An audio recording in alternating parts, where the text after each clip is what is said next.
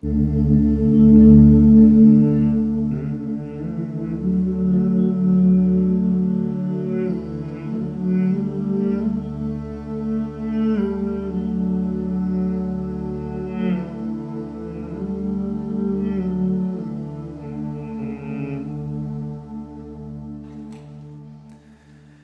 love singing about Jesus to Jesus with you guys. Did you not enjoy that? That was fantastic.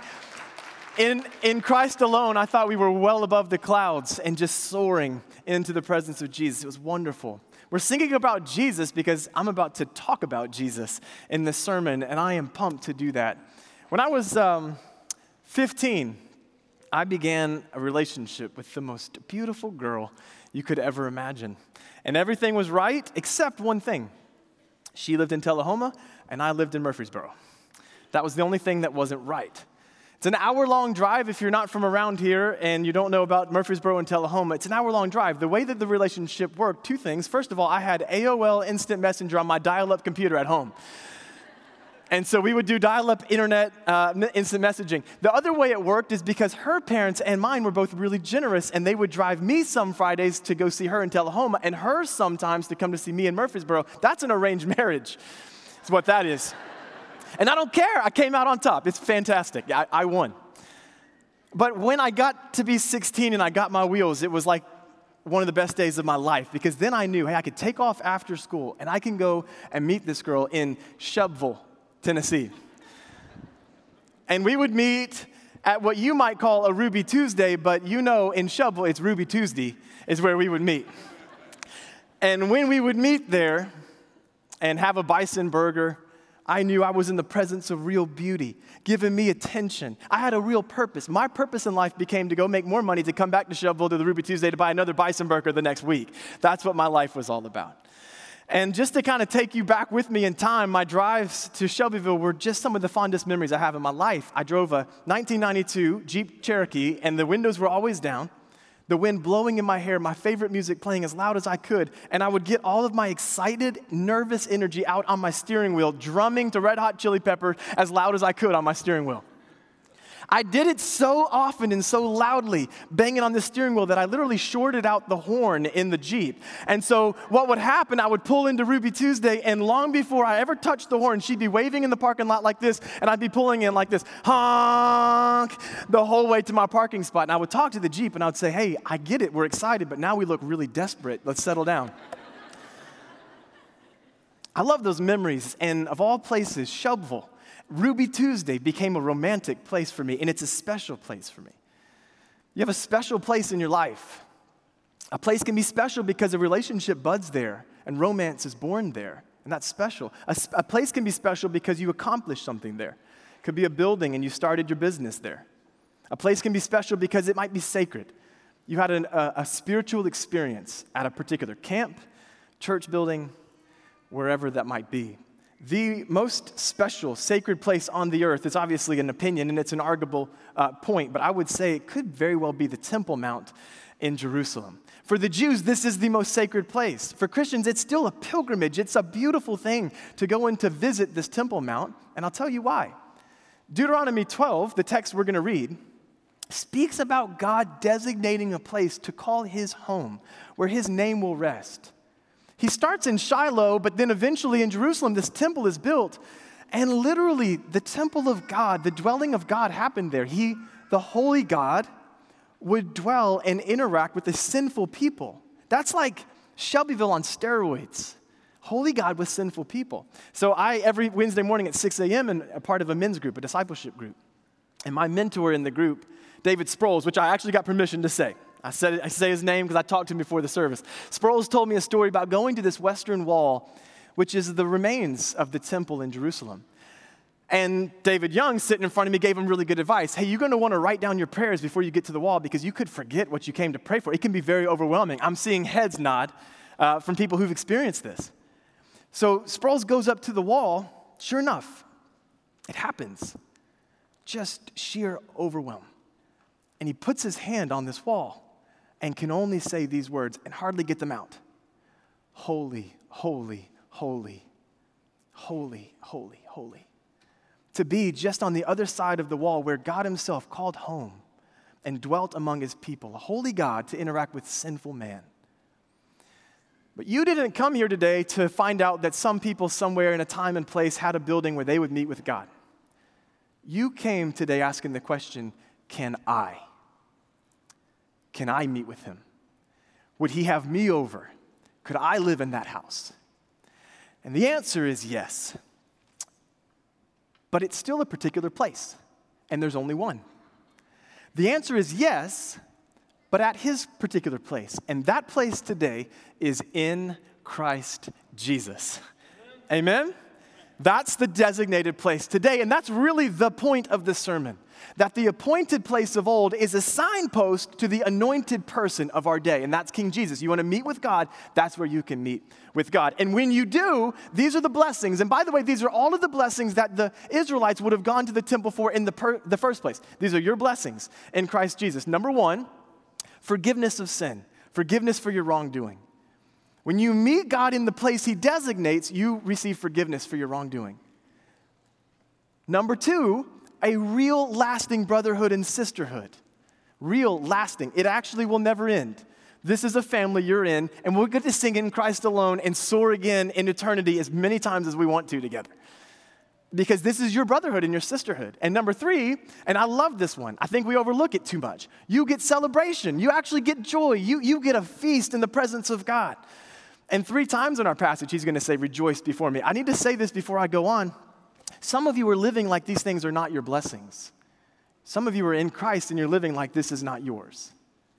Carrying guilt, acting as though you are unloved or don't have a place here in the church, and maybe even just coming with a heavy heart and not finding rejoicing in your walk. But I'm telling you, these are your blessings in Jesus, and the alternative is true. And I want you to hear me. Some of you are not in Christ, but you're claiming these things. And others who are listening are not in Christ, but they claim them. And it's a false hope. It's a false forgiveness. It's a false, because it won't last, brotherhood and sisterhood. And the celebration is a manufactured happiness, but it isn't the happiness that comes in Christ. The one place we meet is in surrender to Jesus Christ. And what I want to do is we get into Deuteronomy chapter 12 and 13. I'm not going to read every verse in 12 and 13, but the verses we read, I'm going to be pointing you to Jesus. You know, Jesus fulfills everything in this Old Testament. And what we're going to see is how he fulfills Deuteronomy 12 and 13, because I want you to come to know Jesus, not just as your mind makes him up or your heart feels that you want to know him, but as he reveals the scriptures. Are you ready for that? Deuteronomy 12, let's start in verse 1. These are the decrees. So this is Moses being Moses. He said this many times. These are the decrees and laws you must be careful to follow in the land that the Lord, the God of your fathers, has given you to possess. We're studying Deuteronomy to become masters at obedience. Moses is not going to let you off the hook, church. If you're looking for a Sunday where he says you don't have to obey, I'm sorry, you're not going to find it. This is about obedience. We're going to master that. As long as you live in this land, you're to be obedient to these commands, he says. And then he gives the command that we've heard before. Number 2, verse 2, destroy completely all the places on the high mountains and on the hills and under every spreading tree where the nations you are dispossessing worship their gods. That's a command we've heard. Go in and destroy it. Don't even keep the gold off the idols. I mean destroy it. Call it done. Break down their altars. Smash their sacred stones and burn the Asherah poles in the fire. Cut down the idols of their gods and wipe out their names from those places. Let's pause at that. Do you know Jesus fulfills this? I'm telling you, the Old Testament points. It's a signpost to him. Jesus fulfills it when he comes among us. He doesn't physically smash a sacred place. Jesus actually defeats the powers and the demons that are behind these sacred places.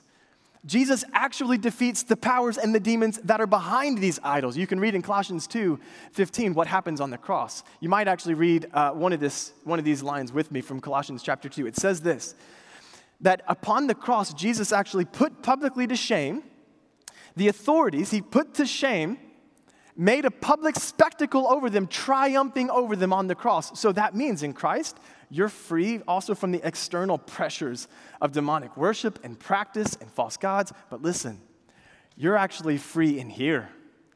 You're free from their darkness that binds you and that desires to bind you. In the name of Christ Jesus, there's freedom from that. So if you have idols in your life, or maybe you wonder, is it even possible to have idols in the modern day in the West? I want to point you back to lesson 5, No Other Gods. David Young delivered it. Because I didn't, I can point you back to it and brag about it for a second. It's a great sermon about idolatry in our day.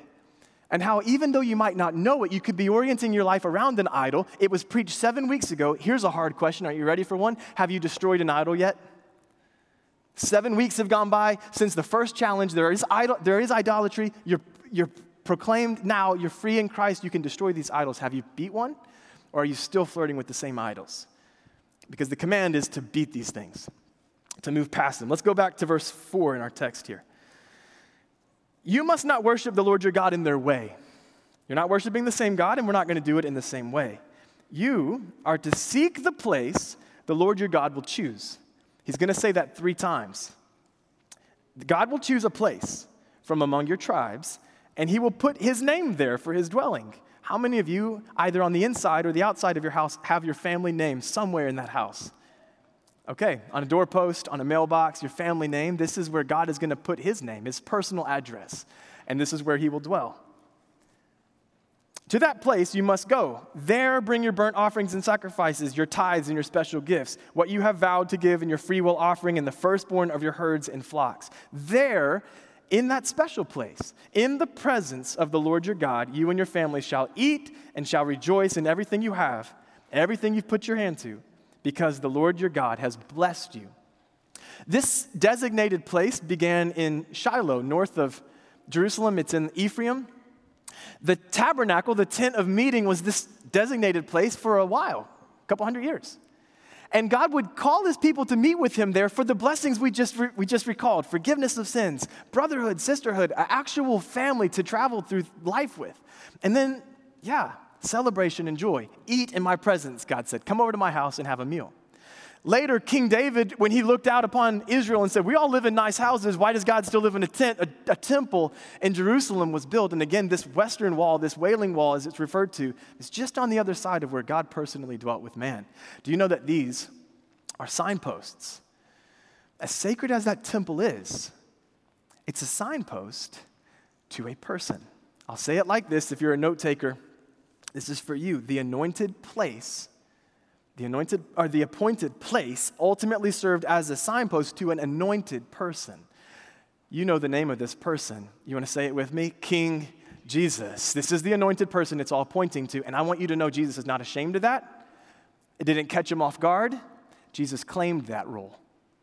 Jesus claimed to be the place where a holy God and sinful man could meet, and he claimed to be the only place where that could happen.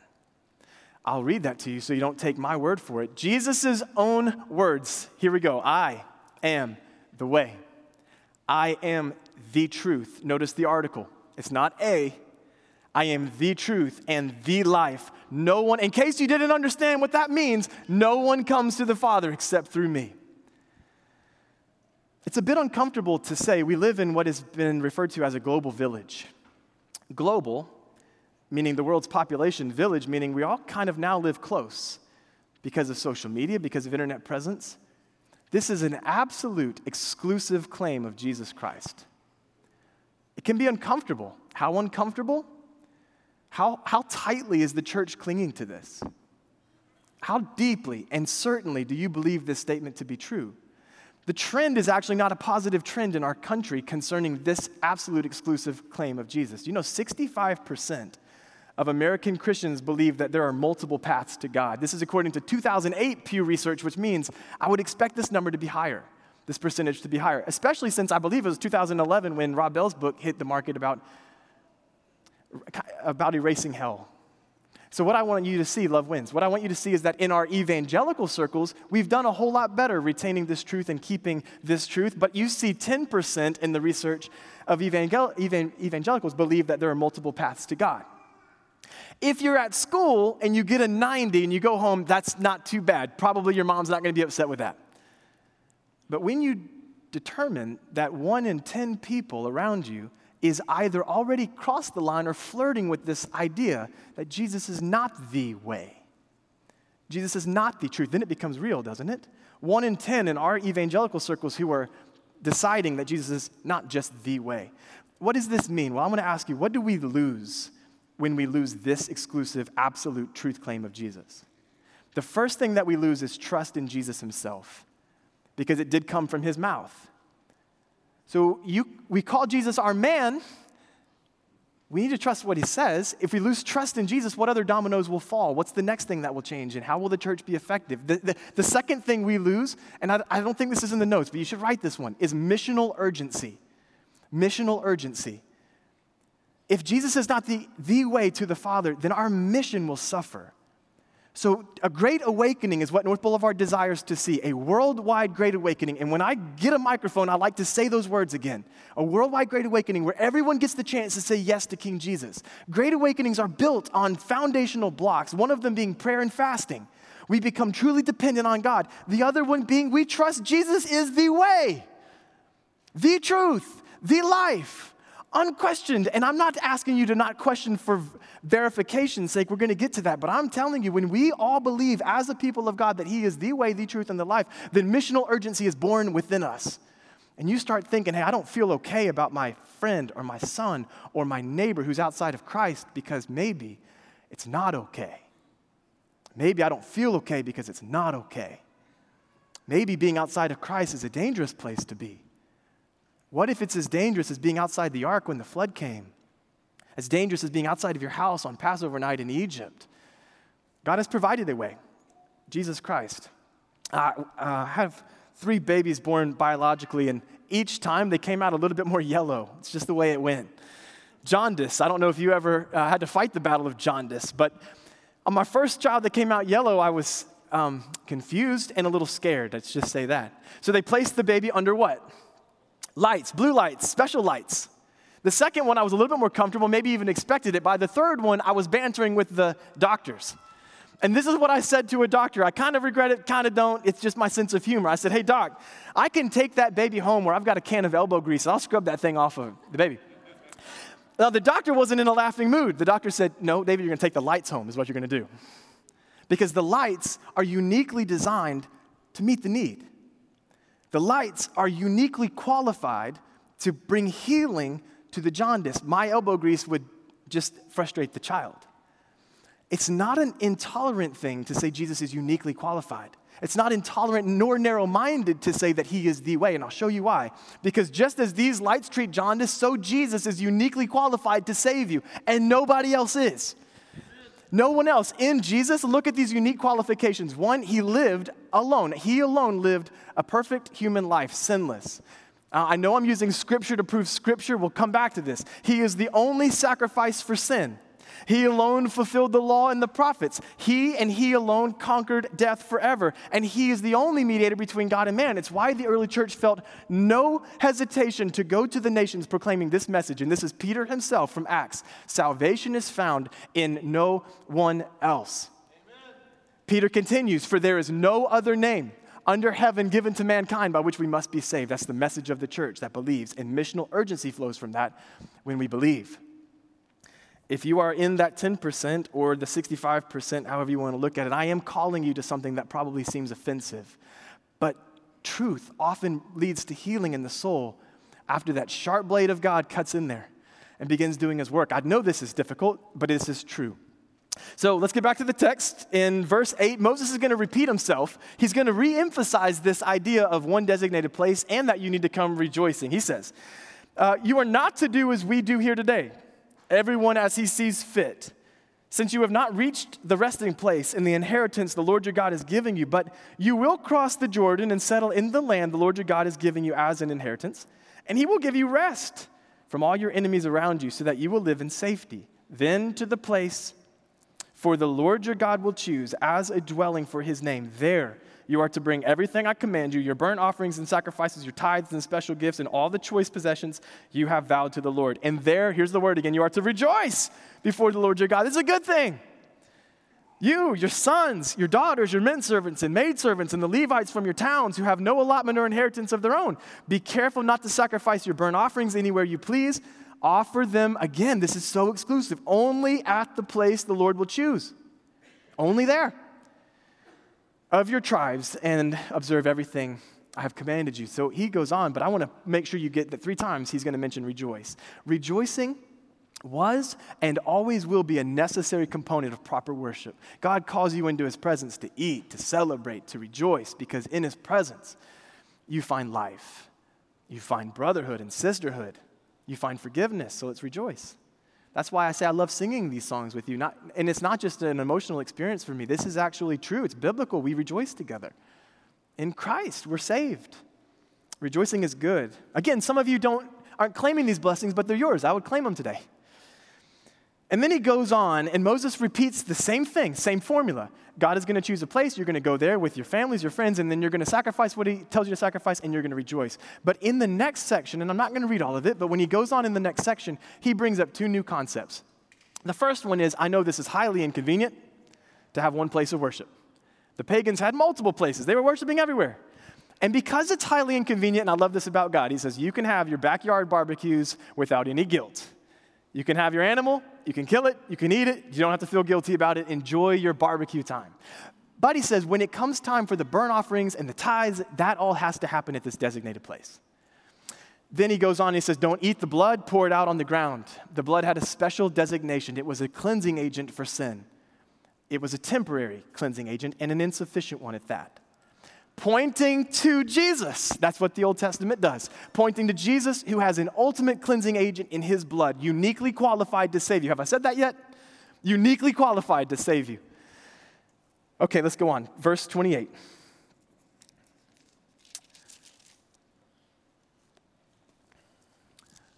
Be careful to obey.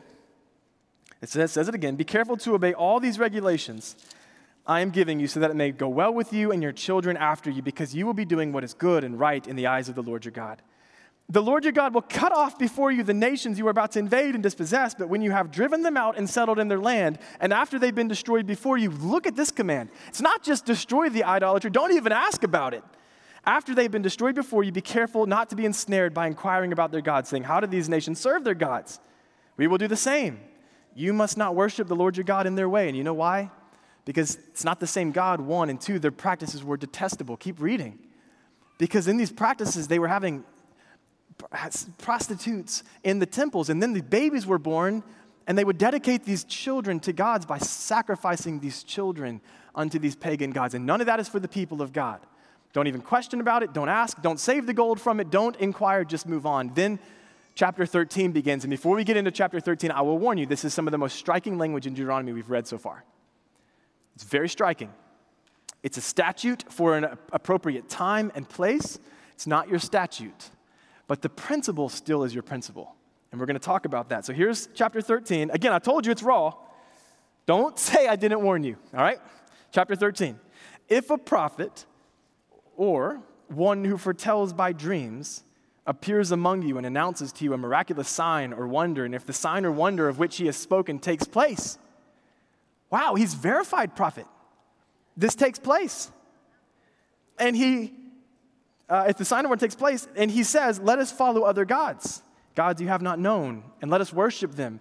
You must not listen to the words of that prophet or dreamer. The Lord your God is testing you to find out whether you love him with your heart and with your soul. It is the Lord your God you must follow. You see what's at stake?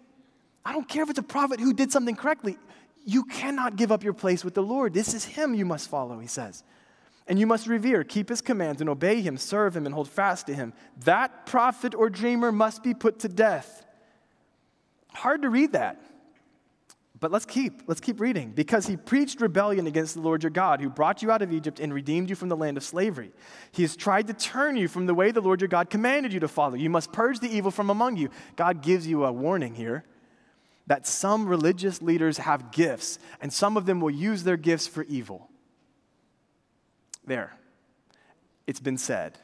Some have gifts, and some will use them for evil. Some will use them for selfish gain, and some will use them to manipulate you into doing what you ought not do and believing what you ought not believe. And if you're coming across weird stuff on Facebook from religious leaders, maybe even ones you used to love and admire and trust, you've already been warned by God of the Bible that they're going to do that kind of stuff.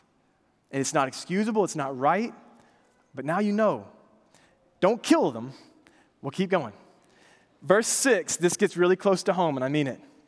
if your very own brother or your son or daughter or the wife you love, that girl from Shelbyville, if that girl entices you saying, let us go and worship other gods, gods that neither you nor your fathers have known, gods of the people around you, whether near nor far or far from the end of the land to the other, do not yield to him or listen to him.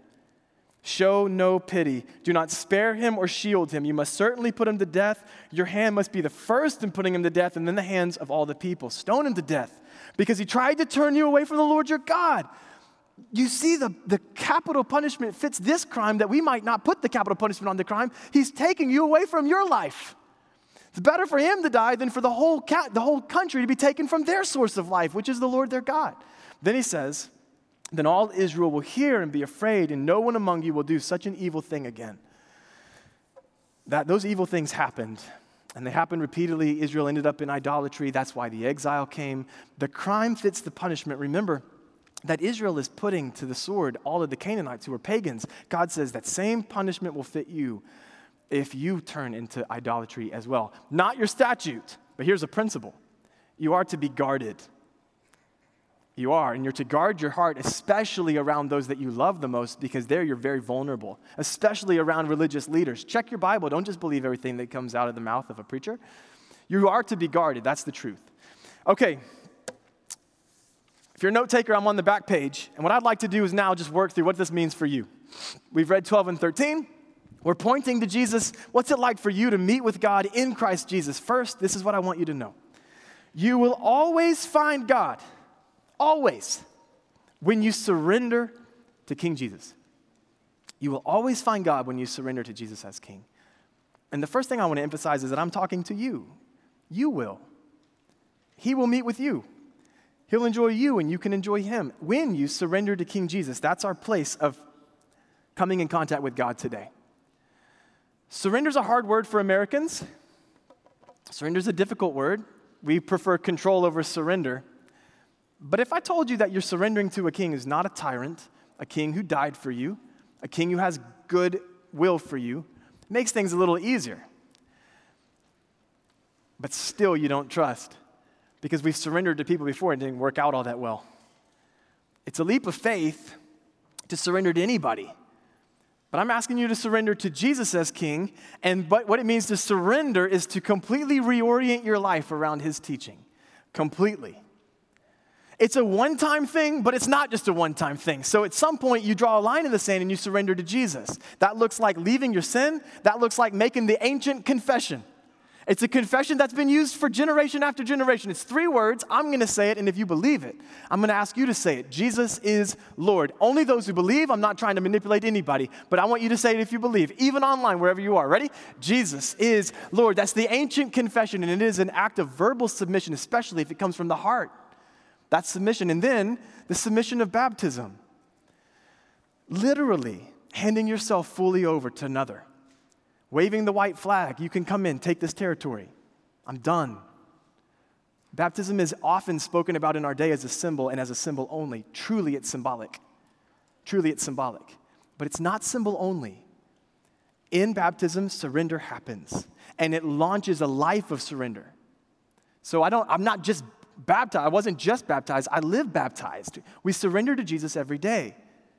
We reorient our lives around him. I want you to see a promise that comes with that. It's not on your screen, but you will find it in John 14. That kind of rhymed.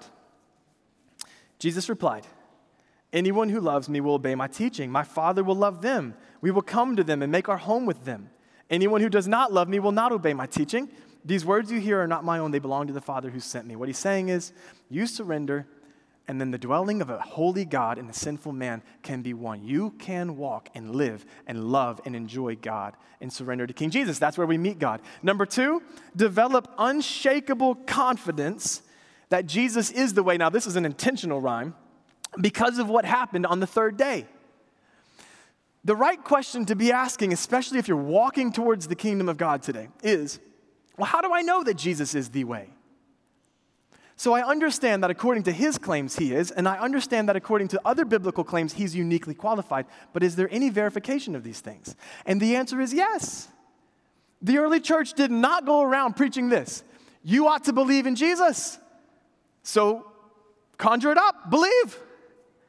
That wasn't the message of the early church. The early church said, you ought to believe in Jesus, who appeared to us in resurrected form after being slain on a cross.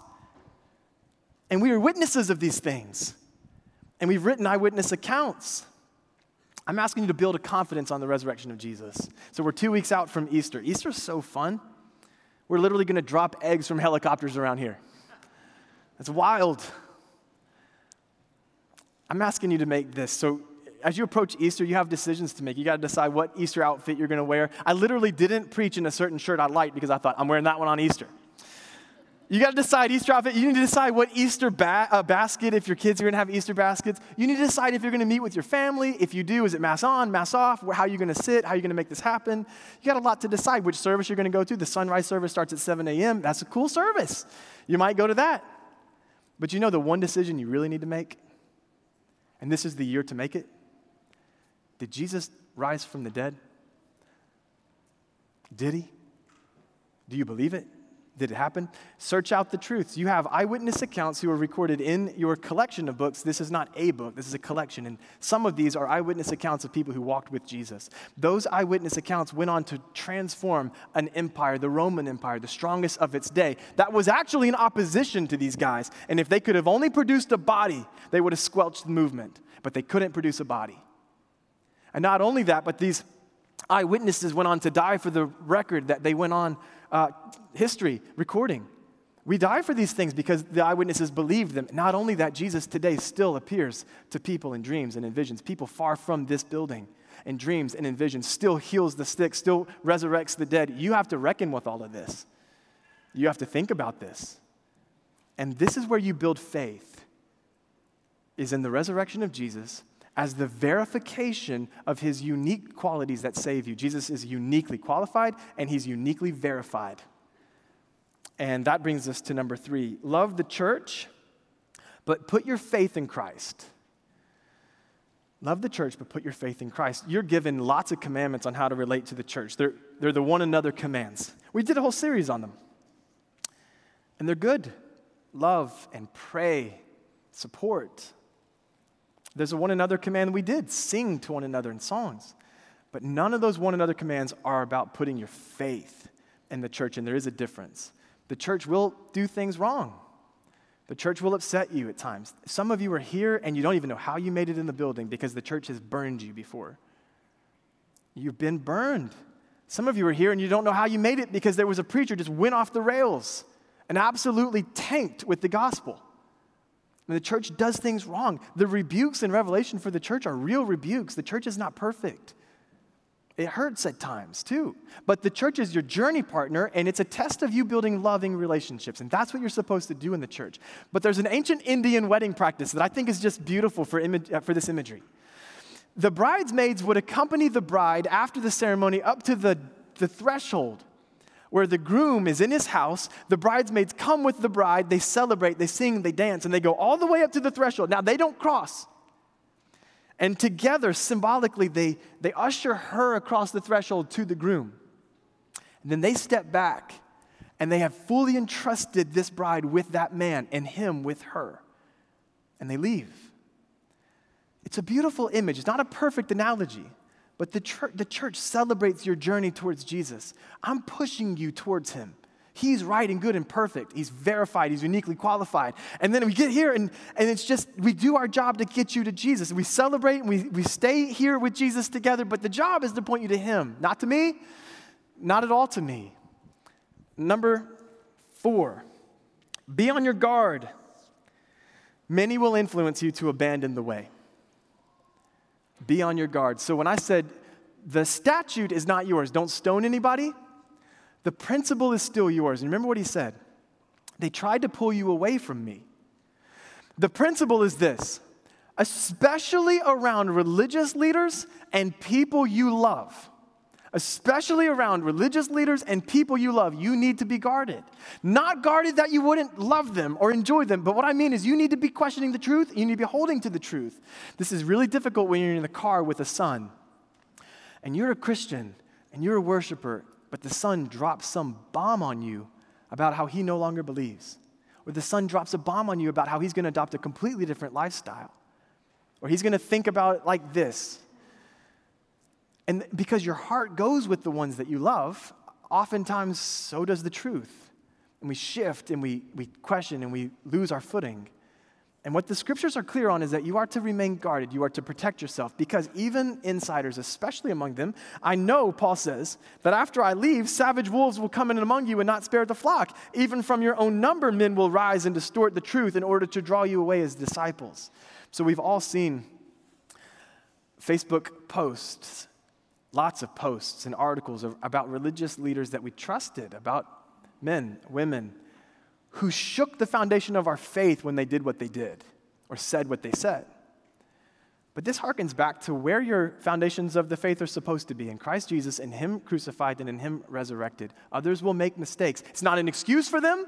It's not right. It's not good. And there will be judgment, punishment for it. But you are to be grounded in Christ and him resurrected. So what do you do with a family member who you're guarding against? That's always awkward, really difficult. You have a particular family member you have to remain guarded against. And now you have to set boundaries in the relationship because they're walking a completely different way. Don't stone them. Point 5, this is what we do. Number 5, throw no stones. Rather, launch an all-out rescue mission to resurrect the dead. That's what we do. Throw no stones. And this is why I say that when Jesus enters the scene, he gives you a whole new perspective, not just the physical one, but you begin to see spiritual realities. And what you know is that somebody who's left Christ, somebody who is living in sin and they're proud of that, are already dead. You don't need to stone them. Ephesians 2 says, you too were once like that. You too were once dead until a power, unlike any power, entered your life. It's the power and the grace of Jesus that resurrected you from the dead. So I want you to think about the people around you. I mentioned a 6 a.m. Wednesday morning discipleship group. I know that those guys, and I know that this church, I know that my small groups are my team to going on mission to resurrect the dead, to take the gospel, to pray and to fast over these people. Don't carry the burden of that alone. If you're in a group and you have a family member who is just absolutely keeping you up at night and you hurt because of where they are in the faith or out of the faith, and you yourself are burdened with that, when they say, hey, how can we pray for you? Don't say pass. Don't say pass. Gather your team. Work together. Shoulder these burdens together, and let's launch missions to resurrect the dead because the power is available to us in the gospel and the grace of Jesus to resurrect the dead. So when I drive to Shelbyville, today I see the Ruby Tuesday, but it's shut down. They're selling it. Since 2017, it's been closed. They're trying to sell it. And I am a little bummed about it, because I'm just now celebrating 10 years of marriage, and it would be really sweet to go and get one more bison burger at Shelbyville Ruby Tuesday and to commemorate, to take the kids and to experience that. But listen, it served its purpose because that girl is now my wife, and she's with me. She's in my house. She's beside me. The temple served its purpose, pointing ultimately to an anointed person who will make his dwelling with you. Surrender your life to him. Build real confidence on his resurrection. Guard yourself against anyone who would pull you away from him. Love the church, but don't put your faith in the church. And lastly, let's launch missions that point people to Jesus because he'll raise them from the dead. And that's what we do in this day and in this age. So I hope in some way you've been inspired by the person and the work of King Jesus. If so, in this moment where you are, begin surrendering that heart and then call on somebody else. Confess sin, confess your faith in Jesus, be baptized and surrender to Jesus. Take your step. Let's stand up, let's sing, and let's continue to celebrate King Jesus this morning.